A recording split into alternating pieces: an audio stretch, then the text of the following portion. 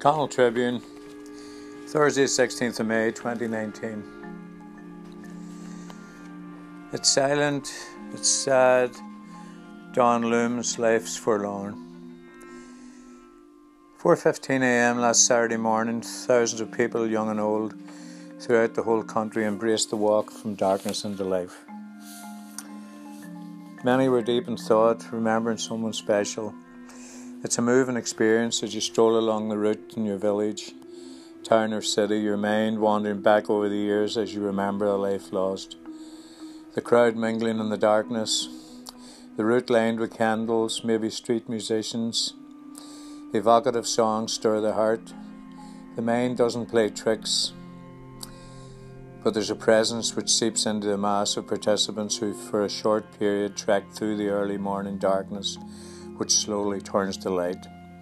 You remember, recall, return to past times, realise that you're not on your own, that the loss is felt by all. The heartache is beyond comprehension, that once they would have walked beside you, that once they lived too, trod the path of life, but somehow for them it wasn't for living.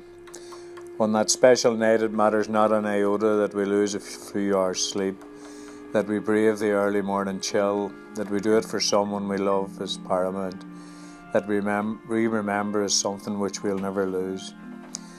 As we trod the cobbled streets or tired roads, walking with pride for those we lost, just as we are lost in our dreams and memories. Last Friday night, or more so the early hours of Saturday, we remember as the darkness turns into light. How do we evaluate life? What especially does a young person understand what this world is all about? There's so much pressure to succeed in a society where wealth takes precedence over helping those less well off, or just maybe unlucky to have the cards fall for them. The final instalment in life for all of us can be harrowing. For those of us who have lived a lot of life, there's a satisfaction of defying the odds at times, learning from past mistakes, probably having loved and lost and loved again, seeing the parents grow old and enjoy the grandchildren grow up, enjoying the good times and nice wine and batten down the hatches in the bad times, and indeed occasions wondering what it was all about. But we have lived, we have experienced life, the emotional roller coaster of emotions, and eventually came to understand that it's a journey, as Christy Muir would sing, setting out on a voyage. With no maps to guide us, we steered our own course, rode out the storms when the winds were gale force, sat out the doldrums in patience and hope. Working together, we learned how to cope. It's not meant to be easy. It's tough, it's challenging, heart-wrenching at times, but paradoxically wonderful, warm and emotional in enjoyment of the special moments in life. The reality, of course, is that you have to live life to gain the knowledge that it's not a perfect world. There will be bad moments and bad people, but you learn to cut out the crap and avoid those whose negativity would bring you down. Unfortunately for some, they just don't have the life skills required. It can only come when you experience life.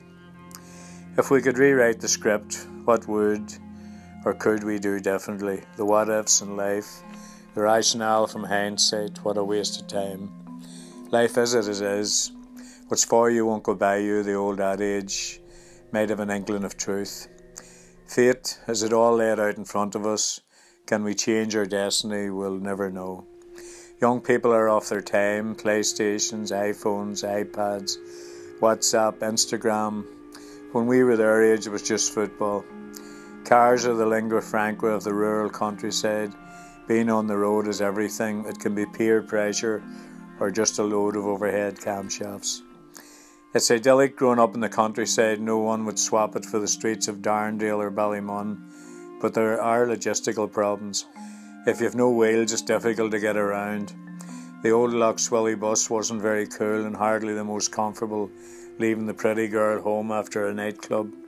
Mightn't seem significant in Ballsbridge, but try the slick chat-up line in Ballybunion and you haven't even got a tractor.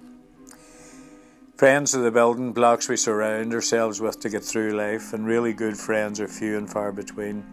Genuine friendship is everything. The other defining friendship is, of course, between the gender divide, and it can become all-consuming. Young people really have to be aware that each human being is a sensitive soul. Might be bravado on the outside, but turmoil inside. How often do we play events in life as we head to work, for a walk, play golf, drive to Croke Park, fly to Paradise, cycle, pray, go to the theatre to see Druid, or on holiday in Maspalomas. Maybe swimming, jogging, watching golf on the Cody Firestick or the Champions League on RTE, even listening to Matt Cooper and Avon on The Tonight Show. Life and love can be wonderful, but also devastating in its consequences on the heartstrings. Chaucer talked of unrequited love. Shakespeare gave a living to untold generations of thespians by verbalising it. How can we mere mortals comprehend it? In the past 3 years, I've had 3 open heart surgeries and a brain hemorrhage. Just before they sedated me, I thought about life as it dimmed metaphorically for me. But in reality, for so many who we walked for in the early hours on Saturday. I was calm but emotional at the time, couldn't figure out why at 65 I was trying my darnest to live, whilst all around me I could see life fading away. I've had a million emotions in the long months since, witnessed devastation, impact on community and society, bewildered by life. We who have lived to be old, yet others who will always remain young, and again wondering what's it all about. Youth will always remember those who left behind when they were young. I remember a young guy, Jared McCauley, who like myself was only 15 in August 69 when he was shot dead by loyalists as he helped defend Bombay Street and Clonard Monastery.